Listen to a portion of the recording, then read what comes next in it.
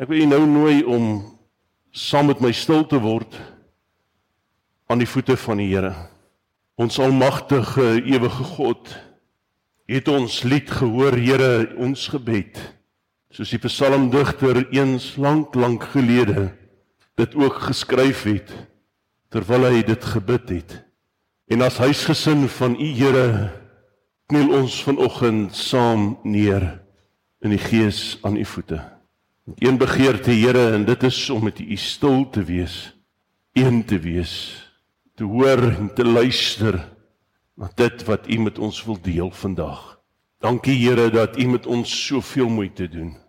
Dankie dat u te midde van ons elkeen se lewe en tekortkominge en die feit dat ons u faal en onsself faal en mekaar faal, nie ophou om vir ons om te gee nie. Nie ophou om te probeer nie. En ja, Here, voortgaande vir ons lief te wees, ons genade te betoon. Dankie, Here. Ek weet, Here, dit wat u met ons vanoggend wil deel, is vir u baie belangrik. En daarom het u dit ook in my hart gelê. Maar ek weet, Here, ek het baie tekortkominge. Voor my is mense wat nie altyd alles gaan verstaan binne die taalgebruik en die woorde wat ek gebruik en die sinskonstruksies wat ek gebruik nie. En ek is bewus, Here, van al my tekortkominge. En daarom bid ek vanoggend dat u deur u Gees sal kom en waar ek tekort skiet, dit aan almal mooi sal verduidelik en hulle hart sal gaan lê. Elkeen soos wat hulle hier voor my is, ook so aan my, Here. Elke kind en elke volwassene, elke individu. Dankie dat ons vanoggend hierdie geleentheid kan hê om in u huis te mag wees. En vra ons nou, Here, soos wat ons pas gesing het, smagtend aan u voete, dat u ons sal voed met die brood wat lewe gee, met die water wat ewig ons dors les. Dankie dat ons by u kan kniel in u teenwoordigheid. En help ons nou, Here, om teenwoordig te kom en teenwoordig te bly in u teenwoordigheid en dat ons gedagtes nie weggaan nie. Want ek weet, Here, waar ons gaan praat, gaan daar snellers en triggers wees wat ons gedagtes gaan laat weghardloop na ander plekke toe. En voordat ons weet, Here, is hierdie erediens verby en as ek hier uitstap het ek niks gehoor of onthou nie, want ek was besig op 'n ander plek. Ek vra, Here, maak ons bewus deur die krag van u Gees waarmee ons besig is, waar ons nou sit en wat ons mee besig is om te doen, sodat ons nie afdwaal nie. Dankie, Abba Vader, dat ons vandag deel kan wees van hierdie wonderlike geleentheid. En Here, wanneer ons hierdie lofliedere sing, hoor dit tot in die hemel. En dankie vir u seën en u salwing wat u oor ons elkeen uitspreek. Ons hier en hulle wat inskakel daar waar hulle ook al is. Amen. Moet jou nie ontstel oor skelms en jou kwel oor skurke nie, want soos gras vergaan hulle gou en soos groenigheid verdwyn hulle sommer. Geliefdes, genade en vrede vir ons, van God ons Vader, van Jesus Christus ons Here, deur die kragvolle werking van God Heilige Gees. Amen. Hierdie week het daar 'n hele klompie goed deur my gedagtes gegaan. Goed wat ek aan gedink het en dinge waaroor ek gewonder het en hoe ek dit moet benader. Wat moet ek doen? En die saak wat deur my hart gegaan het is die feit dat mense op hierdie stadium van hulle lewe, baie van hulle, deur diep water gaan. Elkeen van ons het ons eie juk waaraan ons dra. Daar's baie dinge wat ons tuister in hierdie lewe, of dit nou gesondheid is en of dit finansiële druk is. U weet, by die skool, universiteit, aanpassings wat gemaak moet word in 'n tyd en 'n wêreld wat verskriklik snel verbygaan. Jy hou net eenvoudig nie by nie. En ek worstel daarmee want ek word gekonfronteer met die feit wat sê maar die kerk moet aanpas, die kerk moet aanpas by die tye en ons moet goed begin doen om aan te pas. En En dit strook nie met my nie, dit pas nie in my hart nie, ek worstel met dit, daar's 'n weerstand met dit. Want wat ek die huis van die Here van verstaan is 'n plek van rus, 'n plek van veiligheid, 'n plek van vrede, 'n plek wat nie soos die wêreld is nie. En dan baie ek rond en ek kyk en ek sien allerhande goed wat gedoen word. Dis beligting en dis rook en mense word opgelei om op 'n bepaalde manier te praat en bepaalde sinskonstruksies te gebruik en bepaalde goed te doen. En ek is nie daar nie. Dis nie ek nie. Dis camera angles en allerhande slim gimmicks en duisende rande word gespandeer op uitsendings en dat ons net die beste en die moontlike beste te kan wees. En ek twyfel nie oor die opregtheid van dit nie. Daardie mense kan opreg wees. Ek weet nie, ek ken hulle nie. Maar maandagoggend sit ek met hierdie gedagte en ek sien al hierdie goed en ek wonder, want ek ondersoek myself. Ek wil net die beste vir my Here gee. Ek wil net die beste vir U gee. Want U kry swaar en ek moet U help. Hoe help ek U? En ek vra die Here, ek bid, ek vra, hoe help ek U kinders, Here? Want soos Johannes 17 sê, hulle kry swaar. Dis moeilik in hierdie wêreld. En die tema wat ek aan dink is geestelik en emosionele welstand. Dis die tema. Ek wil 'n reeks doen oor geestelike en emosionele welstand. En dan kom die Here en hy lê in my hart en hy sê vir my, jy het dit al gedoen. En dan sê hy vir my iets in my hart wat my so bietjie ruk. Ek het aanvanklik glad nie verstaan nie. Hy sê vir my, jy kyk in verkeerde rigting. En dan terwyl hierdie woorde val in my gees en in my hart van jy kyk in die verkeerde rigting, hoor ek gelyktydig die volgende. En Here praat baie keer met my in Engels sodat ek beter kan verstaan. En ek verstaan glad nie Engels nie. So hoekom praat hy dan in Engels met my of gee vir my Engelse terme sodat ek dit kan gaan opsoek in Afrikaans en dan kan ek dit verstaan. Die term wat hy vir my lê in my hart is at the feet of Jesus. Ek is nou al besig met hierdie reeks wat gaan oor aan die voete van die Here. En waaroor gaan dit? Dit gaan oor een saak en dit is om stil te raak met die Here. Dis waaroor dit gaan. En waaroor gaan stil word aan die voete van die Here? Stil word aan die voete van die Here gaan oor om gefokus te wees en gefokus te raak op God. Om weer stil te raak by die Here se voete. Met sy woord, in gebed, of om net sonder meer stil te wees. En toe lê hy vir my die prentjie in my gedagtes. Hy herinner my aan iets. Iets wat my irriteer. Miskien sal dit u nie irriteer nie, maar dit irriteer my. Geweldig. En dis 'n klippie in die skoen. Wie van u het al 'n klippie in die skoen gehad? Wie het al met 'n klippie in die skoen moes loop? Wie moes al loop met 'n klippie in die skoen wat jy nie onmiddellik nou kan uithaal nie? En hoe daardie klein klippie later jou hele gedagtegang oorheers. Al wat jy voel en dan dink, ek wil net hierdie klippie uit my skoen kry. Jy sal in 'n vergadering sit of in die skool sit in die klas met 'n klippie in jou skoen en al wat jy aan dink is hierdie klippie in my skoen.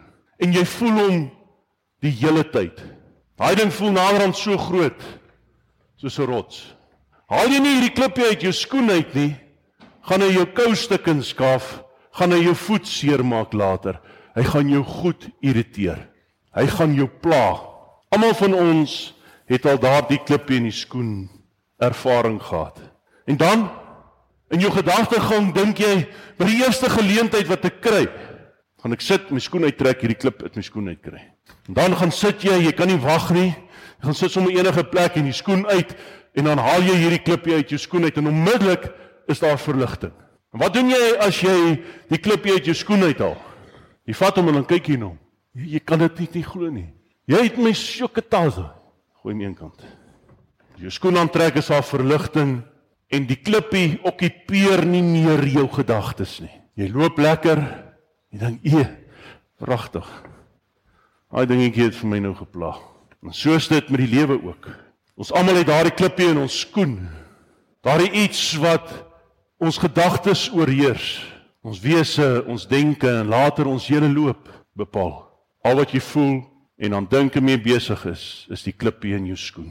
Vanoggend se teksgedeelte gaan oor twee susters. As ons nou kyk na Johannes 11 vers 1, dan is dit twee sissies wat in Betanië gebly het. 'n dorpie so 3 kilometer van Jerusalem af. Jesus is goed bekend met hulle en Die susters is goed bekend met Jesus. As ek dit reg verstaan, is dit die twee susters van Jesus se vriend Lazarus, by wie hy gereeld gaan kuier het. En dan in hierdie gedeelte, as Jesus aan hulle huis kom, dan ontvang Martha hulle, of vir Jesus. Dit wil voorkom of die huis aan haar behoort, en dit wil voorkom of sy die oudste suster is tussen haar en Maria. Wat vreemd is van hierdie verhaal is dat sy die gasheer is, of gasvrou, terwyl dit eintlik gewoonlik die hoof van die huis was, wat 'n man sou wees, wat sou optree as gasheer. Maar Martha ontvang hom. En onmiddellik wonder ek in die feit dat Martha hom ontvang, waar is Lazarus? Wat het van hom geword? En dan wonder ek of dit dalk in 'n tydstip afspeel van na Johannes 12. En dan begin ek te wonder, is dit dalk die rede waarom Jesus hulle besoek? Dalk loer hy in by hulle om te sien hoe dit met hulle gaan na Lazarus se afsterwe, nadat hy oorlede is. U sien, die susters Martha en Maria het Lazarus 2 keer aan die dood afgestaan, wat op sigself baie traumaties is. Toe hy siek was, toe sterf hy. Jesus wek hom op uit die dood uit, en dan omtrent 2 dae later, 3 dae later word hy vermoor in Johannes 12. Moet hulle 2 keer in hulle lewe afskeid neem van hulle geliefde boetie. Jy kan net dink hoe swaar en hoe seer was dit vir hulle. In Lukas 10 vers 38 tot 42 gaan Jesus aan huis by die twee susters. Kom ons lees nou saam uit die woord van die Here. Ons lees saam uit Lukas 10 van vers 38 af. Ek lees uit die 83 vertaling vanoggend. Op hulle reis het Jesus in 'n dorp aangekom waar 'n vrou, Martha, hom as gas ontvang het. Sy het 'n suster gehad, Maria, wat aan die voete van die Here gaan sit het en na sy woorde geluister het. Maar Martha was baie bedrywig om alles klaar te maak. Sy kom toe daar staan en sê, Here, hinder dit U nie, dat my suster my alleen laat bedien nie. Sê sy moet my kom help. Maar die Here antwoord haar, Martha, Martha, jy is besorg en bekommerd oor baie dinge, maar net een ding is nodig. Maria het die beste deel gekies, en dit sal nie van haar al weggeneem word nie. Tot sover uit die woord van die Here. Wie 'n kind van die Here is, luister na die woorde van die Here. Hulle doen daarmee moeite en handel ook graag daarvolgens. Amen. En ek wil sommer dit ook verduidelik vir u vandag. U sal sien in die advertensies wat uitgaan en wat ek plaas, sit ek nie meer 'n tema by nie. Ek gaan net die skrifgedeelte vir u gee, wat vir u sê waaroor of waaruit ons gaan lees die Sondag as ons by mekaar is.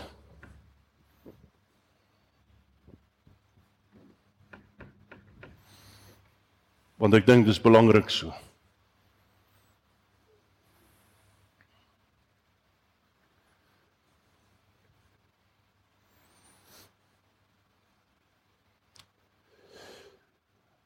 Een klippie in die skoen.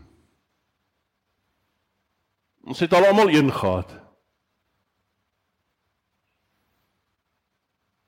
Die klippie hinder jou gedagtes, dit bepaal jou loop, dit neem naderhand alles oor. En al wat jy eintlik aan kan dink is hierdie klippie wat jou irriteer in jou skoen. Ja, jy dink aan die goed waarmee jy besig is, maar die klippie is lastig. En so het ek en jy elkeen 'n klippie in ons lewe wat ons fokus van die Here afhaal. 'n Klippie wat ons geestelike oog laat dwaal. 'n Klippie wat ons verhinder om gefokus te bly op die Here. Wat is die naam van daardie klippie in jou skoen? Kom ek wees bietjie meer spesifiek. Wanneer jy Bybel lees en wanneer jy bid, dan gaan jou gedagtes daarheen. En voordat jy weet, is jy besig met daardie klippie in jou kop en nie met God nie. En dis nie 'n probleem om te praat oor die klippie in jou skoen met die Here nie. Om saam oor die saak stil te word, saam met God daaroor te praat, sodat hy kan insig en wysheid gee op die bepaalde klippie in jou lewe. Dis nie die probleem nie. Maar baie keer is ons meer gefokus op die klippie as op God. En baie keer nader ons tot die Here in terme van die klippie. Andersins sou ons nie genader het tot die Here nie. Ek het laasweek vir u mooi verduidelik met die selfoon. Ek het Sondag aand daaroor gepraat, nee. Wie van julle het al daardie oproep op jou foon gekry van jou foon lui en jy haal hom uit die sak uit en dan sien jy, dis Jan of Susan. My hemeltjie tog.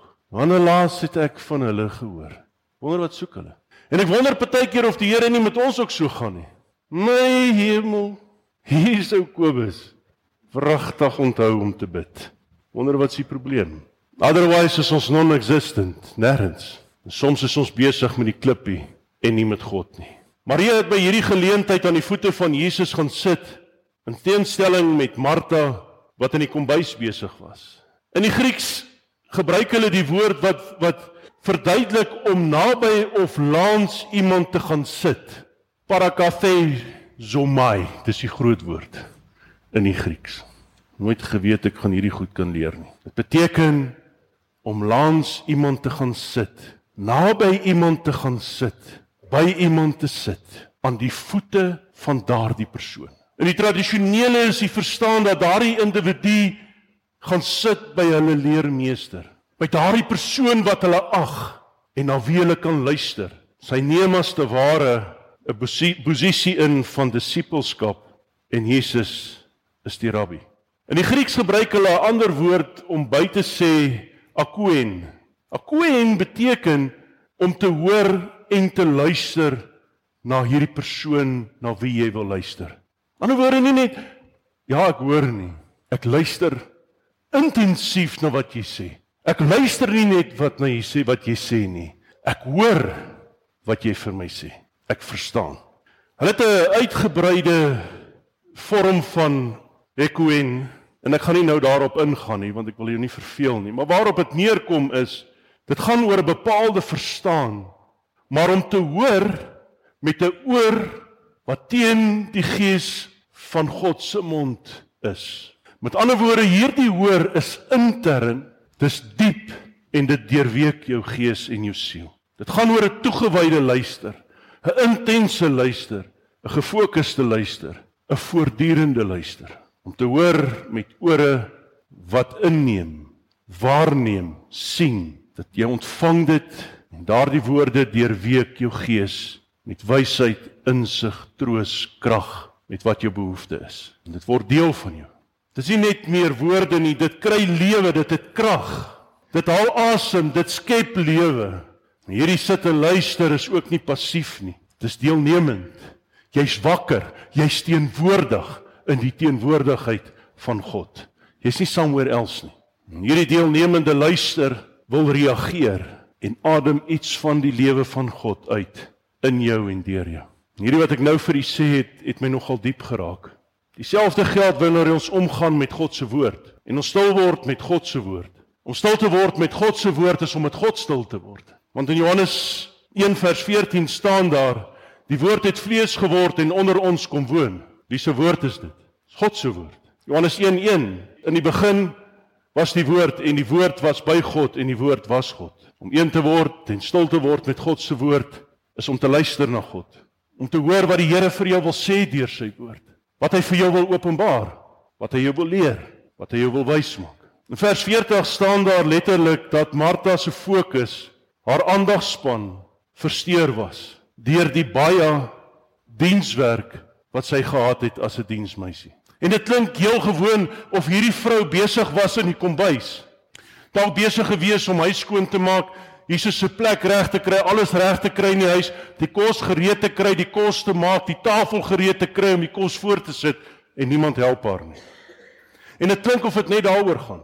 Maar as jy gaan stil word met hierdie woorde en ek het die voorreg gaan stil te word met die Grieks en ek gaan kyk na hierdie woorde en ek gaan kyk na die dieper betekenis van hierdie woorde, kom ek agter dat daar meer goed is hier wat ek van moet bewus word en dis hoekom ek begin met die inleiding en gesê wat maak Jesus eintlik daar?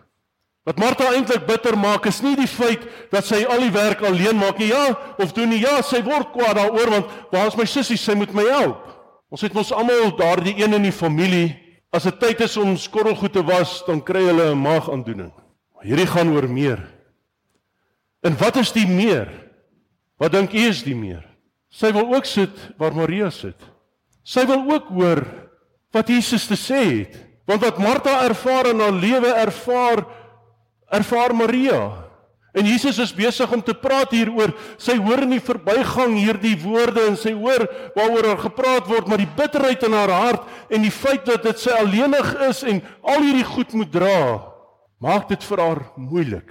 Die dames sal weet, as jy so moeilik het in jou lewe en die druk is so bietjie op en jy moet kos maak, dis wanneer jy die pan vat sonder 'n vatlappie en jy brand. So jy kan dink hoe dit gaan daar waar die kosmakery aan die gang is. Dis wanneer jy jou vinger raak sny en alles loop net verkeerd.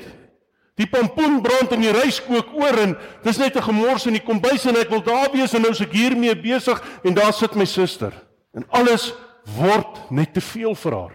Hierdie hele ding raak vir haar 'n klippie in die skoen en dit wat vir haar 'n plesier moet wees verander in bitterheid. Is nie lekker nie. En op daardie stadium is haar oor nie meer gedraai na die Here nie. Dis interessant en ek maak net hier 'n kantlyn opmerking. Dis interessant dat dieselfde woord wat gebruik word vir die werk waarmee Martha besig is, dieselfde woord is wat gebruik word vir diaken, diakonai, diakonias, diakonis. Dis interessant. Servant, diens, 'n bediening, om te dien.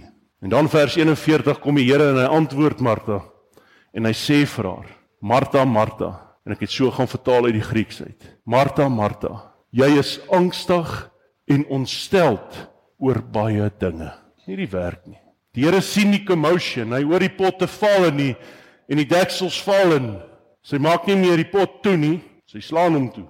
Ons as mans het al baie, of kinders het al baie beleef as mamma kos maak in die kombuis of pa aan die gerammel in die kombuis. Mamma is nou kwaad. Die eier gaan nie vanoggend dieselfde proe nie. Dis presies wat hier aan die gang is. Maar die Here ken haar hart en hy weet wat in Martha se hart aan die gang is angstig, ontsteld oor baie dinge. Wat is die baie dinge? Miskien is jy oorwerk. Miskien is jy emosioneel moeg en saam met die oorwerk en emosioneel moeg, is dit 'n bron vir baie moeilikheid. Dan sit jy nog finansies by. En jy kom nie by alles uit nie en wat baie van ons oor hierdie afgelope tyd getref het, is siekte en dood. Voeg dit by, rou, seer, werkverlies. Gaan nie oor dat sy sukkel as vrou om die huishouding aan die gang te hou.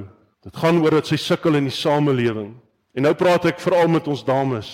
Wat sukkel om huishoudings aan die gang te hou in die gang van die samelewing waar jy as vrou nie gereken word nie. Baie van ons dames wat hier sit vanoggend werk in 'n mans wêreld. Maar 'n vrou werk in 'n mans wêreld. Sy werk solank as wat sy oud is in 'n mans wêreld. En die uitdaging om haarself te bewys. Ons manlike ego is net te groot, die vrou kan nie. Dit is dom en hy het nie vermoë nie. En nou kan jy jouself indink as haar broer Lazarus oorlede is, wat vir haar die standpunt in die samelewing sou inhou, nou is hy dood. Hoe moet sy die pot aan die kook hou? Die weerstand in die samelewing wat sy beleef. Haar broer is dood, haar hele wêreld is uitmekaar uitgeruk. Hierdie vrou sukkel. Niemand hoor haar nie. Daar is nie 'n losser nie. Daar's nie iemand met wie sy kan gaan praat en sê, help my asseblief nie. Sy sukkel. En dan raak die dienswerk te veel om 'n eenvoudige gas te ontvang. Iemand wat kom kuier. Dit vang haar. Dit veroorsaak angs en ontsteltenis. Dis wat die Here dit noem. En dan sê Jesus vir Martha, enos de estin greia. Net een ding is nodig. Maria het die goeie deel gekies, wat nie van haar af gelig sal word nie, sê die Grieks. Jesus sê eintlik vir haar, dat Maria die beste gereg op die tafel gekies het, die ware brood en die gemeenskap met Jesus. Dit is nie iets wat hy haar toesnou nie. Hy sê vir haar, kom sit langs jou sussie, los die kos. Los dit net vir 'n oomblik. Los die geskarrel en kom sit net bietjie by my. Dit is interessant om te sien dat redding nie die goeie deel is nie. Hoewel dit die goeie deel is, maar as die redding waarvan Jesus hier praat nie, die ewige lewe nie. Want hy sê vir haar eintlik, sy het dit en Maria het dit.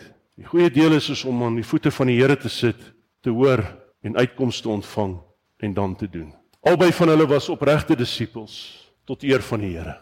Die een verteenwoordig stilte en stil word aan die voete van die Here en die ander een die aktiewe lewe van 'n Christelike karakter om ook besig te wees om die Here te dien. Die kerk en die wêreld is vol Marias en vol Martas. En ek sê vir die manne, ons praat van Maria en Martha, maar dit sluit jou in. Jy kon net sowel gestaan het Johannes en Jakobus. Die kerk is vol Marthas en die kerk is vol Marias. En jy sal met my saamstem, daar kan nie net Marias wees nie. Want dan gaan ons waaragtig net hier sit en stil word.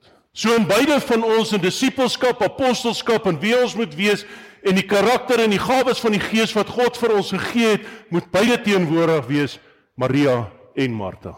Hoor aan die voete van die Here en gaan leef die hart van die Here. En hierdie is nie net 'n missionêre opdrag en soos wat hierdie teks gebruik word om missionaal te verkeer en mense in rad te kry en kerke in rad te kry nie. Nee. Dit gaan oor om as gelowige kind van die Here net te cope in hierdie wêreld. Dis waaroor dit gaan. En as jy kan begin cope en die Here jou laai met sy insig en wysheid en hy jou genees, kan jy uitkom by sy disippelskap, kan jy uitkom by sy apostelskap, by die eintlike werk wat die Here ons voorgeroep het, en dis om sy evangelie te verkondig. Laasweek het Antoinette vir ons gewys na 2 Korintiërs 8. En 2 Korintiërs 8, weet jy, is 'n teks wat naby aan my hart lê. In 2 Korintiërs 8 staan daar, voordat hulle enigiets begin doen het hulle self eers aan God gewy, hulle harte vir die Here gegee, en toe het hulle begin insamel. En toe het hulle begin doen. En dis presies waar Psalm 37 inkom. Vertrou liewer op die Here en doen wat goed is. Woon en werk rustig voort. Vind jou vreugde in die Here en hy sal jou gee wat jou hart begeer. As jy as jy 'n kans kry en jy lees Lukas, dan sal hy vir jou sê wat is die hartsbegeerte. Lukas 11. Laat jou lewe aan die Here oor en vertrou op hom. Hy sal sorg.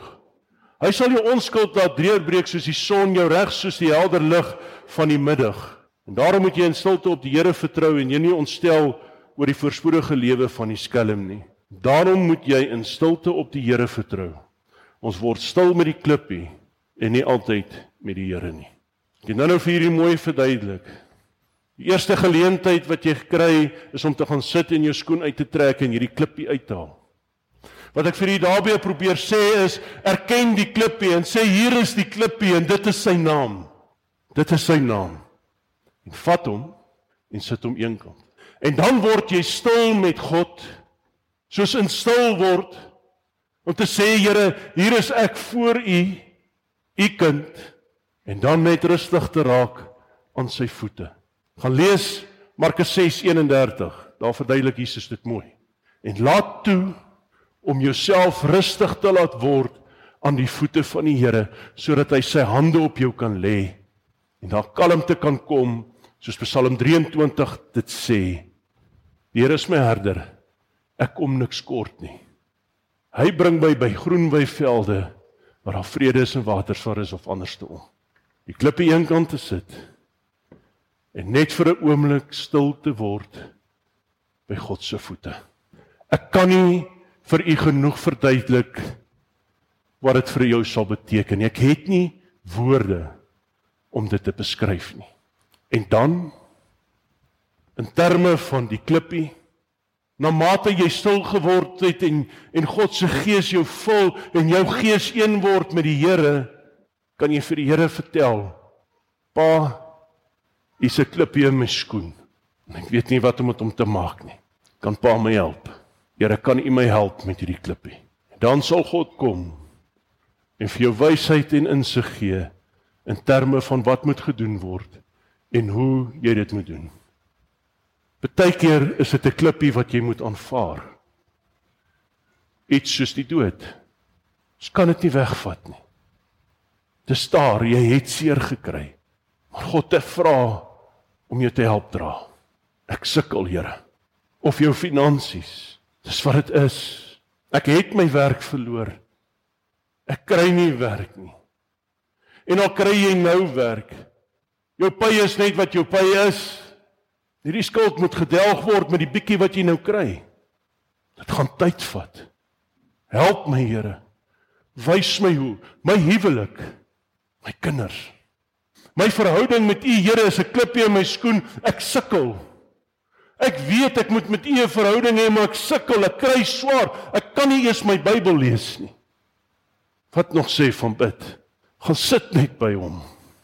Sit die stoof af. Al die potte van die plate af. gaan sit net by hom. Hier is ek, Here. En hy sal jou vul met sy krag en sy wysheid en sy liefde. Hy sal jou help. En baie keer, my boetie en sussie, is jy so moeg op daardie stadium, dat wanneer jy so stil word aan die voete van die Here, regtig gaan stil word, dat jy partykeer so ontspan, dat jy in die slaap raak. En dis ook oké, want die Here sal vir jou gee wat jy nodig het. Al slaap jy. Jy sal wakker word en nuwe krag hê om weer te kan stil word. En elke keer sal dit sterker en sterker word. En die verhouding tussen jou en God sal net beter en beter word, al is daar 'n klippie in jou skoen. Jy het nie nodig om alles op te hou nie, in die lig te hou nie. Jy kan nie. As jy daardie klomp bagasie bly dra, gaan dit later te swaar word, en as jy nie iewers 'n plek kry om dit neer te sit, om 'n bietjie te rus nie, as jy aanhou loop, gaan dit val. En dan is dit 'n gemors. Soms het ons nodig om te rus en perspektief te kry. En daar is geen beter plek om perspektief te kry, en dis aan die voete van die Here nie. Om tyd geword om weer stil te word aan die voete van ons God. Tyd om tyd te spandeer met die Here. Te gaan sit by hom. En wanneer dit tyd word, te gaan sit met die klippie by hom. Die klippie te erken, maar te fokus op die Here. Die interessantheid is, wanneer God se krag en sy gees binne in jou begin werk, daardie reuse klippie wat jy uit jou skoen uithaal, is net so klein. Hoe groter God word, en sy input in jou lewe, hoe kleiner sal die klippie word. Gee die Here kans om jou te help dra. Vra hom om jou te help. Die goed waarmee u worstel is moeilik. Is nie maklik nie. Maar gaan word stil met die Here. Dis baie belangrik. En moenie te veel praat nie. Raak net stil aan sy voete. En jy en God sal beheer hê oor die klippie, en nie meer die klippie beheer oor jou nie. Dat God se woord lewe kry. Dat sy woord jou vul, dat sy gees jou vul. Laat hy jou krag gee. Laat hy jou help. Amen. En so kom ons tot rus by u, Here. U ken ons elkeen se lewe, se wese, die klippie in ons skoen. En ek weet, Here, dat baie van ons verstaan nie wat hierdie stil word is of beteken nie. Om tot rus te kom by u, Here. En daarom bid ek vanoggend deur die krag van u Gees, deur u woord, Vader en Jesus, dat u ons sal help en begelei na dit toe. Om net by u te gaan sit en sê, hier is ek, Here. En al woed daar 'n storm in ons en 'n storm om ons te help, om net by u voete te gaan rus. Kalmte te vind in die storm. En toe te laat, Here, dat u ons aanraak. En soms skarrel ons so, Here, tussen die lewe en die wêreld en gebed en geloof en skeep als af. Skuldig. Gee vir ons krag, Here. Gee vir ons wysheid, insig om tyd in te ruim om met u stil te word. En wanneer ons met u stil word, Here, help ons om u stem te hoor. Help ons om u te sien. Openbaar u self aan ons, Here. En ek weet daar's mense wat glo u doen nie meer nie. U doen. Ons gee u net nie kans nie. Help ons, Here, om vrede en rus by u te soek. Maak dit rustig in ons, Here. En wanneer ons die woord bestudeer, laat ons dit doen soos 'n klein kindjie wat leer lees. Woordjie vir woordjie, stadig. Maar dit gaan nie oor hoeveel keer ons lees nie, dit gaan oor wat ons inneem en of u woord lewend raak binne in ons.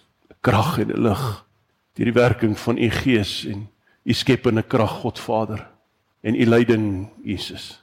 Terwyl ons so bid, geliefdes, u ken elkeen u klippie. En baie van u het sommer 'n lorrievraag, 'n oorlaaide lorrievraag. En al wat ek van jou vra is nou om net vir 'n oomblik, soos wat ons in gebed verenig is voor ons almagtige, ewige God, ons enigste Here, om net nou die tyd te neem en te sê, hier is ek, Here, aan die voete wil ek stil word. Kinders, julle ook. En as jy dink die Here ken jou nie, sê vir hom jou naam. Hier is ek, Kobus. Ek wil net bietjie by u sit. U is ons Here en u is ons God. Vul ons met die brood wat lewe gee, daagliks, Here. En help ons om vry te spreek en te laat los. En lei ons deur die krag van die Gees, weg van wat boos is en ons in die versoeking lei, sodat ons fokus op U alleen kan stel. Heilig is U naam, Here. Maar U is meer as 'n naam, heilig is U, God Vader, Jesus en Heilige Gees. Laat U heerskappy in ons kom, aan U gee ons oor. Leer ons hoe om stil te word. Vorm die woorde in ons mond. Help ons om onsself vir U alleen af te sonder ons binnekamer. Vir U alleen. Al wat ons vra is dat U ons sal vul met U Gees en ons sal aanraak.